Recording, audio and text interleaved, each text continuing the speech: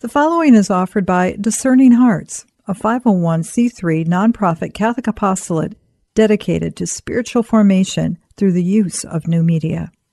To download this selection, or to browse hundreds of other programs, or to contribute to our mission with a charitable donation which is fully tax deductible, visit our website at discerninghearts.com. Welcome to Seeking Truth with Sharon Doran. Sharon has a passion for Scripture that will motivate and challenge you to immerse yourself in God's Word and apply His message to your everyday life. Visit seekingtruth.net to learn more about bringing Seeking Truth to your parish or to become an online learner. Today, Sharon presents Part 1 of the Gospel of Luke, Chapter 2. And now, Seeking Truth with Sharon Doran. Hi, everybody. Welcome to Seeking Truth and our study of Luke chapter 2.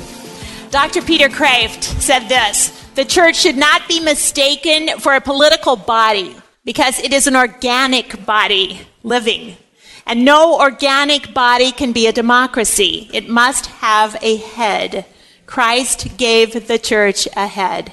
Jesus Christ is the head and we are the body, and he knew he was ascending back to the right hand of the Father, and so he said to Peter in Matthew 16, I tell you, you are Peter, and on this rock I will build my church, and the powers of death shall not prevail against it. I will give you the keys to the kingdom of heaven, and whatever you bind on earth shall be bound in heaven, and whatever you loose on earth shall be loosed in heaven. Okay, so we are an apostolic church. It's one of the four markers that we have an apostolic succession, starting with Peter, from Jesus Christ to Peter, to 266 popes. Number 266 is Francis, in a solid, unbroken succession.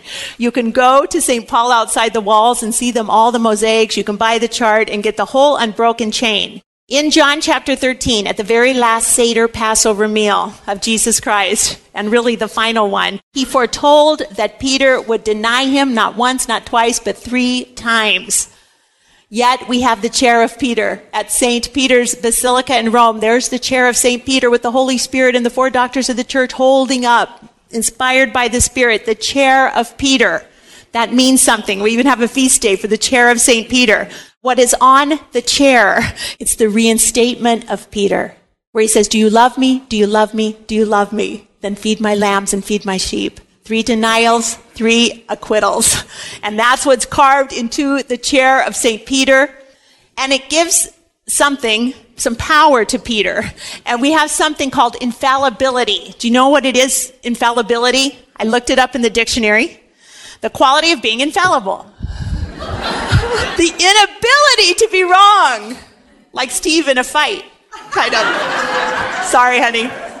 We're talking about papal infallibility in the Roman Catholic Church, and it's this: the doctrine that in specific circumstances, the Pope is incapable of error in pronouncing dogma. Incapable of error. How could that be?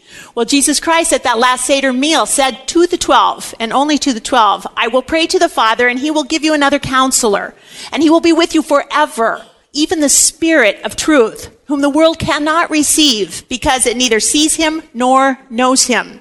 You know him. He dwells in you, and he will be with you. But the counselor, the Holy Spirit, whom the Father will send in my name, will teach you all things and bring to your remembrance all the things that I have said. So the church in this apostolic succession is going to interpret and protect all the words that Jesus said, because you can interpret them a lot of different ways, just like our Supreme Court can determine laws a lot of different ways. The marks of the church are that she is one, holy, Catholic, and apostolic. You say it in the creed every time you go to Mass. So I want to ask you, how many times has the office of the pontiff spoken infallibly? In all 2,000 plus years of the church, for 2,000 years, how many times? 2. And both are about Mary. Only twice, and both doctrines about Mary. The first one in 1854, Pope Pius IX said that Mary was immaculately conceived. He was our longest reigning pope, 31 years. John Paul was number 2 with 26 years. But the really longest one was Peter. We don't know exactly, but probably 34 to 37 years before he was beheaded. But The Immaculate Conception of Mary was the very first dogma that was infallibly stated in 1854. The second one about Mary, she's assumed into heaven. The bodily assumption of Mary into heaven, it's dogma, it's infallible. That was Pope Pius XII that said that in 1950. Okay, only those two. That's the only time the Pope has spoken infallibly. Those were both grandfathered in at Vatican I, because at Vatican I in 1870 is when they defined what it means to be infallible. And those two doctrines were grandfathered in. There must be 3 requirements. The pronouncement must be made by the lawful successor of St. Peter. Number 2, the subject matter must be in the area of faith and morals. Number 3, the Pope must be speaking ex cathedra, which means from that very seat, the office of St. Peter. When Pope Francis speaks on an airplane, it is not infallible. He is not speaking from the chair of Peter. When he tweets at Pontifex, he is not infallible, okay?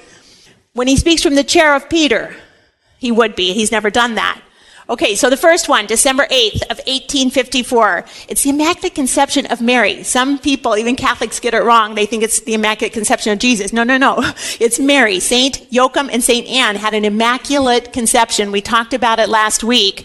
But the dogma says this, infallibly: the Most Blessed Virgin Mary is at the first instant of her conception, by a singular grace and privilege granted by Almighty God in view of the merits of Jesus Christ, the Savior of the human race, was preserved free from all stain of original sin. Goes on to say Mary's salvation was won by her Son, Jesus Christ, through his passion, death, and resurrection, and was not due to her own merits. She says in her Magnificat, "My spirit rejoices in God, my what? My Savior."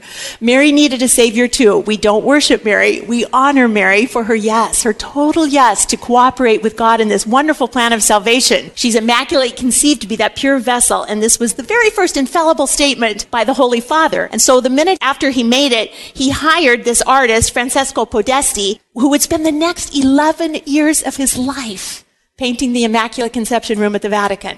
11 years he spent, and you can go to the Vatican and you can walk through the room of the Immaculate Conception, and I know some of you have.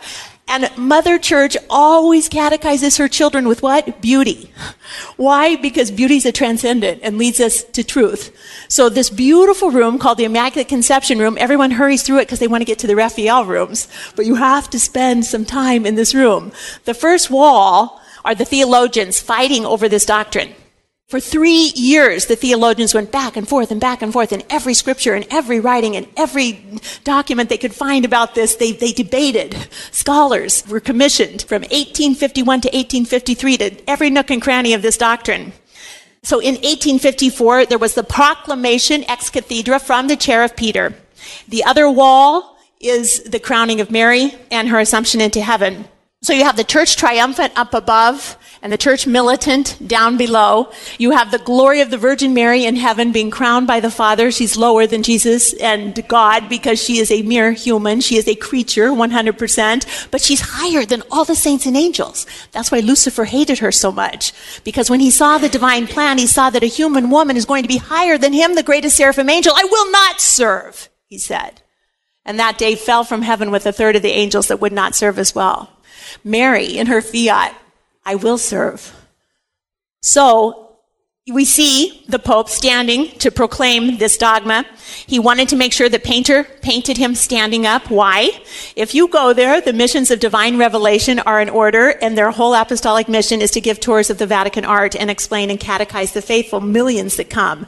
And so this order will tell you this story, that why the Pope is standing is because during this ceremony, unexpectedly, a ray of sunlight shone right in his face and blinded him so he couldn't read his papers. The sunbeam came from a window located by the altar of Our Lady of the Pillar in St. Peter's Basilica.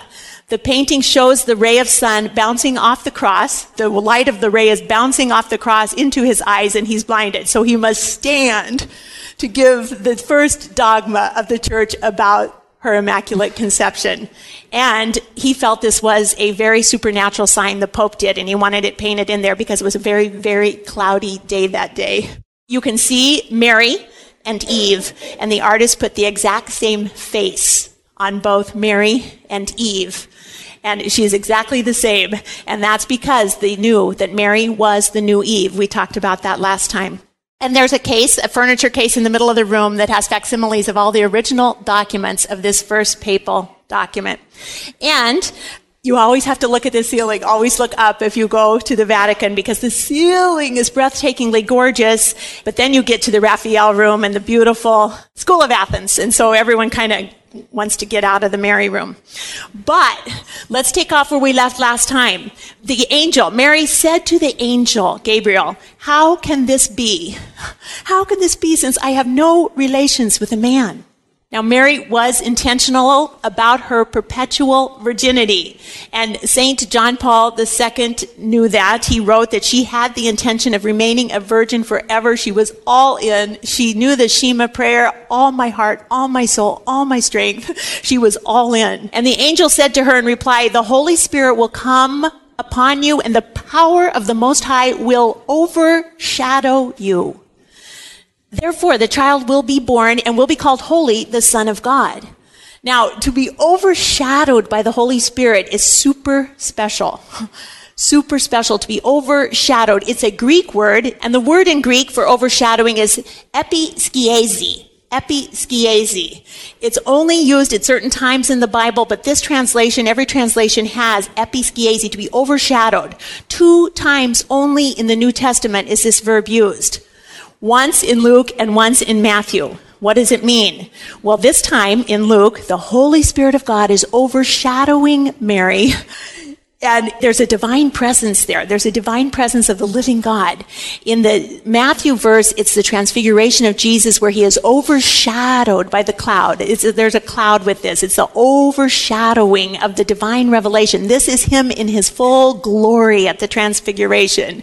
He's human, but he wants to show Peter, James, and John that he's divine. Okay, so it's a very special to be overshadowed, episkiesi, indicating the true presence of the divine God is there. Now, in the Old Testament, when is it used? Episkiesi. Only in conjunction with the tabernacle and the ark. Only. The cloud covered the tabernacle of meeting, and the glory of the Lord filled the tabernacle. Remember that in Exodus chapter 40? And Moses would go into this tabernacle of the meeting tent when the cloud would come, and all the people would know that the glory of the Lord is in there, and they would all be praying and waiting for Moses to come out. It was an overshadowing. The true presence of God was speaking with Moses. It was an episkiesi, an overshadowing. Do you remember in Exodus 31, this young kid was assigned to be the one to craft the ark? Do you remember? His name was Bezalel. And the Lord God, and guess where he was from? Tribe of Judah. That's Mary's tribe. And he was filled, God said, I have filled him with the Spirit of God. Now, no one in the Old Testament is filled with the Spirit of God because he wasn't indwelling people yet until the New Testament. But this kid gets filled with the Spirit of God. He gets the gifts of intelligence and knowledge. Those are gifts of the Holy Spirit, craftsmanship, and he's supposed to craft the ark, and God gives him the vision, and he knows exactly how to do it, and he has the skills to do it. So that's important. When he crafts that ark, they're going to put it into the tent of the meeting. And whenever God is there and the divine presence is there, there's going to be a cloud by day, right? A cloud will be there by day. And what at night? A pillar of fire. And they're going to know the divine presence of God is with them wherever they go. He's always there with them, protecting them, guarding them, guiding them, everything. And that true presence of God will go with the Israelites all through the desert, wherever they go. Moses used to see God face to face. Now, this is absolutely incredible because Moses used to speak to God like someone speaks to a friend, face to face. Only one. And when Aaron and all the people of Israel saw Moses after he'd been talking with God, the skin of his face shone. It was so bright and radiant, they were afraid to come near him. And there was no prophet arisen in Israel like Moses, no one who knew the Lord face to face like this. But after the golden calf incident, what does Moses do? He intercedes on behalf of the sinful people. He begs God. And God's so mad, he says, Moses, I want to destroy this people. And Moses, no, God, please. If you don't go with us, he says, you and I just go on, Moses. You and I go on and do this thing. And Moses, no, God. If you don't go with us, nothing will distinguish us from any other nation. You have to come with us. And God says to Moses, okay, but if you want to do this and intercede for these people, then you can't see me face to face anymore. That's done. And Moses says, okay. So now when God walks by, Moses has to hide in the cleft of the rock, and he can never talk to God face to face because he's going to intercede on behalf of sinners. So Moses gave it up, but Moses knows that the true presence of God in that ark is powerful. And Moses said, arise, O Lord, and let thy enemies be scattered, and let them that hate us flee before thee. And they would always take the Ark of the Covenant with them. They'd never touch it. They'd carry it on poles. He told them exactly how to do it. Wherever they went, God was with them, the true presence of God. So that ark was very powerful, very powerful. We'll return to Seeking Truth Catholic Bible Study with Sharon Doran in just a moment.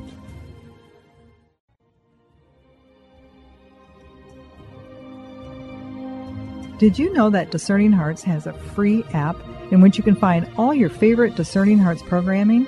Father Timothy Gallagher, Dr. Anthony Lillis, Deacon James Keating, Mike Aquilina, Dr. Matthew Bunson, and so many more are found on the Discerning Hearts free app. Did you also know that you can stream Discerning Hearts programming on numerous streaming platforms such as Apple Podcasts, Google Play, iHeartRadio, Pandora, Spotify, Stitcher, TuneIn, and so many more? And did you know that Discerning Hearts also has the YouTube page? Be sure to check out all these different places where you can find Discerning Hearts.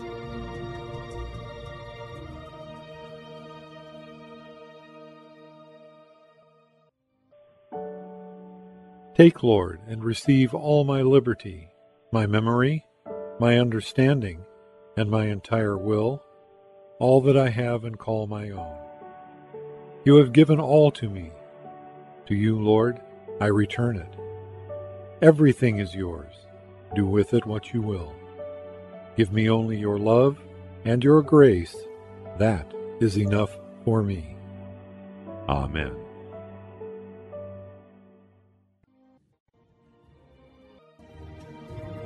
Hello, my name is Deacon Omar Gutierrez, and I want to ask you to support Discerning Hearts in a special way. We, Chris McGregor, the board, and I all know that not everyone listening can help financially.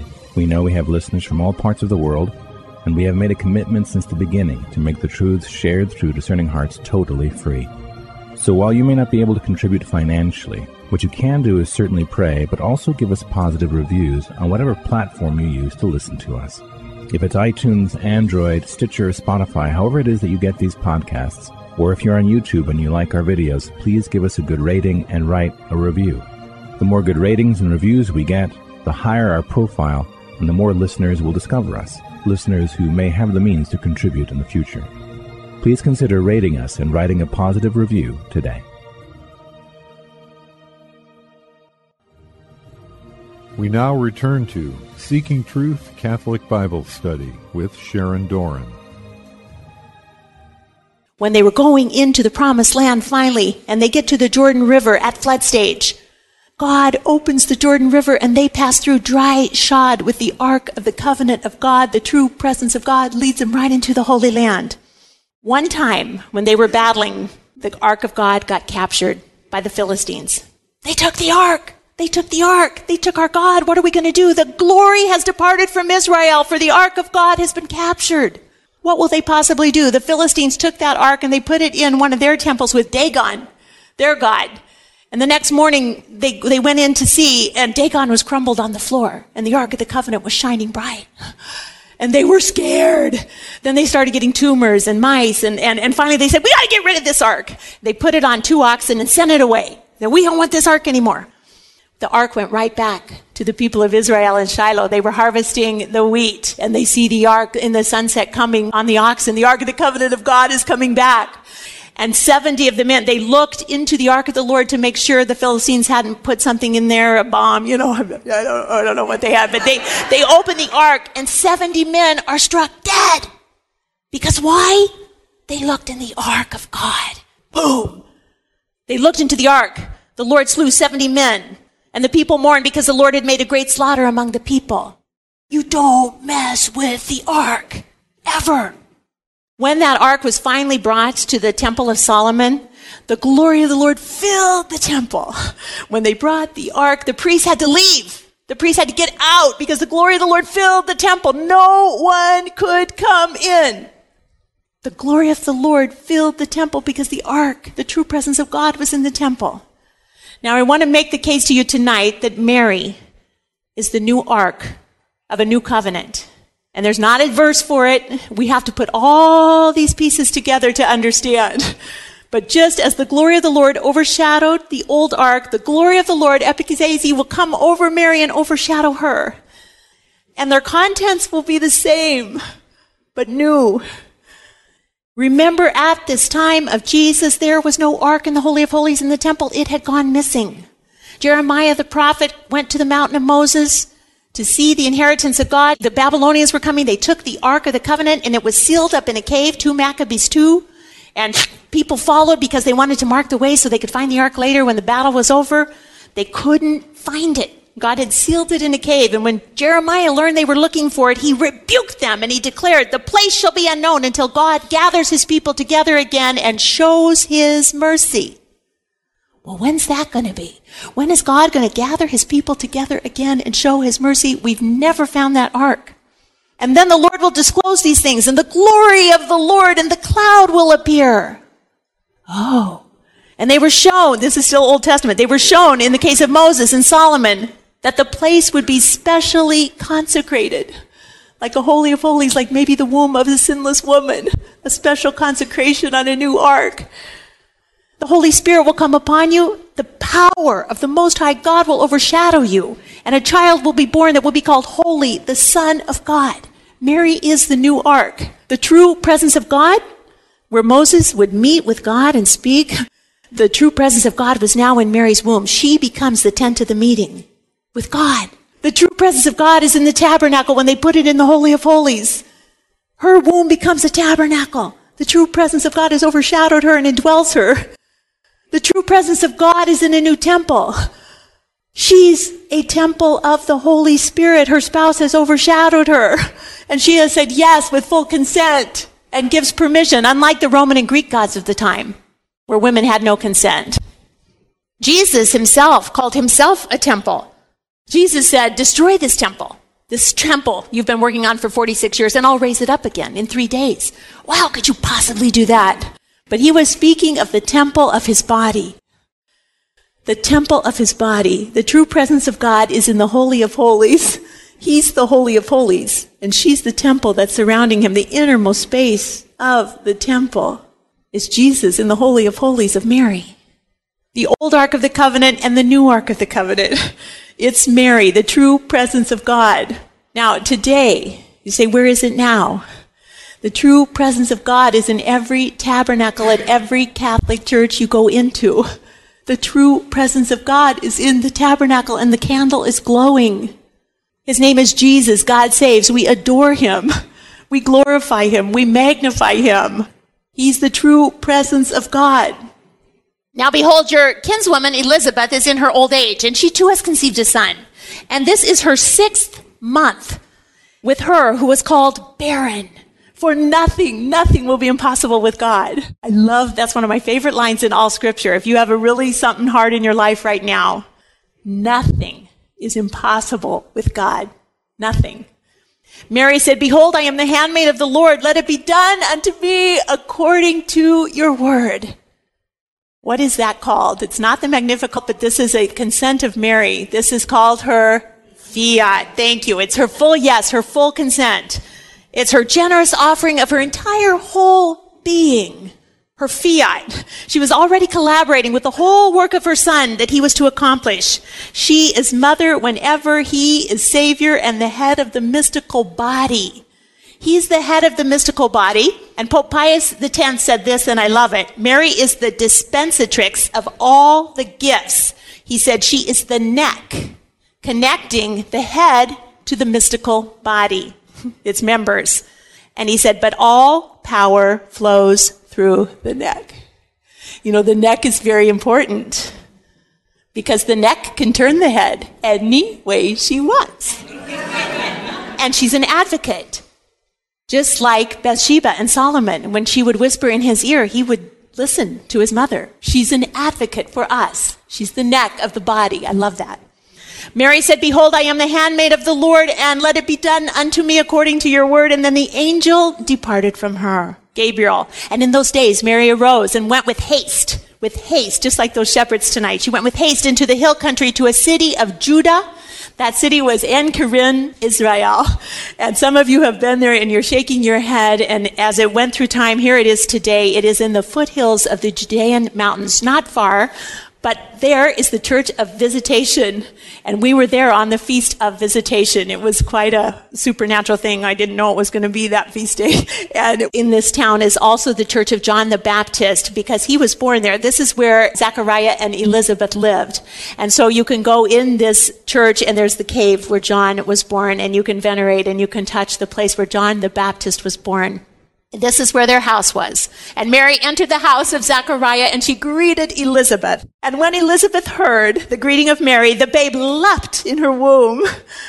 Now, John leapt in her womb, and he recognizes Jesus Christ is Lord already in the fetus. In utero, he knows.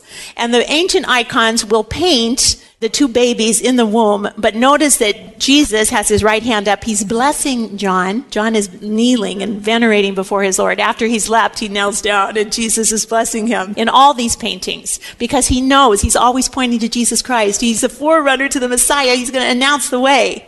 Elizabeth was filled with the Holy Spirit, and she exclaimed with a loud cry. And the term here is very unique. It's anaphonasin, and it means to exclaim with shouts of joy in the Greek. To exclaim with shouts of joy. And it's only used in the Old Testament in context with liturgical celebration where the Ark of the Covenant is present. Only. Mary's the Ark of the Covenant. Elizabeth knows it. Luke knows it because he's using these very specific verbs that are in the Old Testament for only specific things, like that Mary's the Ark of the Covenant, with shouts of joy, anaphoneo. For those who have ears to hear, Luke is telling us time and time again that Mary's the Ark of the Covenant. Elizabeth, full of the Holy Spirit, says, blessed are you among women, and blessed is the fruit of your womb. How would she know that? How did she know? Mary's not showing yet. Blessed are you among women, and blessed is the fruit of your womb. We prayed in the rosary time after time after time. Do we know what it means? Blessed, blessed, blessed. She's going to call her blessed 3 times in this short passage. Now, Mary is the only woman in the entire New Testament to be called blessed. She's called blessed, blessed are you, and blessed is the fruit in your womb. What does blessed mean? What does blessed mean in the Old Testament? Who's blessed in the Old Testament? Only two women are blessed in the Old Testament. Deborah is not. She was the first female judge and the only female judge in all of Israel in the days of the judges. And Israel was in trouble because the Canaanites were coming to battle. Deborah's a prophetess. She used to sit by the palm of Deborah, and people of Israel would come to her for judgment. She's very wise and a prophetess. The commander of Israel, Barak, came to her one day, and the Lord said through Deborah, I will draw out Sisera, the general of Jabin's army, to meet you by the river. I'm going to give him into your hand, Barak. But Barak said to Deborah, if you don't go with me, I'm not going to go. If you don't go, I won't go. So he wouldn't go to battle for the Lord unless Deborah came. So General Sisera from the Canaanite army is fleeing because he's after him. Deborah and Barak are on the way, and a woman named Jael came out to meet General Sisera. And she said to him, turn aside, my lord, turn aside. Have no fear. She turned aside to her tent. She let him come in. She covered him up with a rug. And he said to her, pray, just give me a little water to drink. He was so thirsty. I'm so thirsty. And she opened a skin of milk and gave him a drink and covered him up. He was so tired, so thirsty. And Sisera said to her, stand at the door of the tent, and if any man comes here, like Barak, if any man comes here and asks, is there anyone here, say no. But Jael, the wife of Heber, took a tent peg, took a hammer in her hand, and went softly to him and drove the tent peg into his temple till he went down into the ground. And as he was lying fast asleep from weariness, he died. And behold, Barak pursued Sisera, and Jael went out to meet him and said, come, I'll show you the one who you're looking for. He went into Jael's tent, and there lay General Sisera of the Canaanite army dead at the hand of a little woman. He was afraid. He wouldn't even go to battle without Deborah. The tent peg is still in her hand.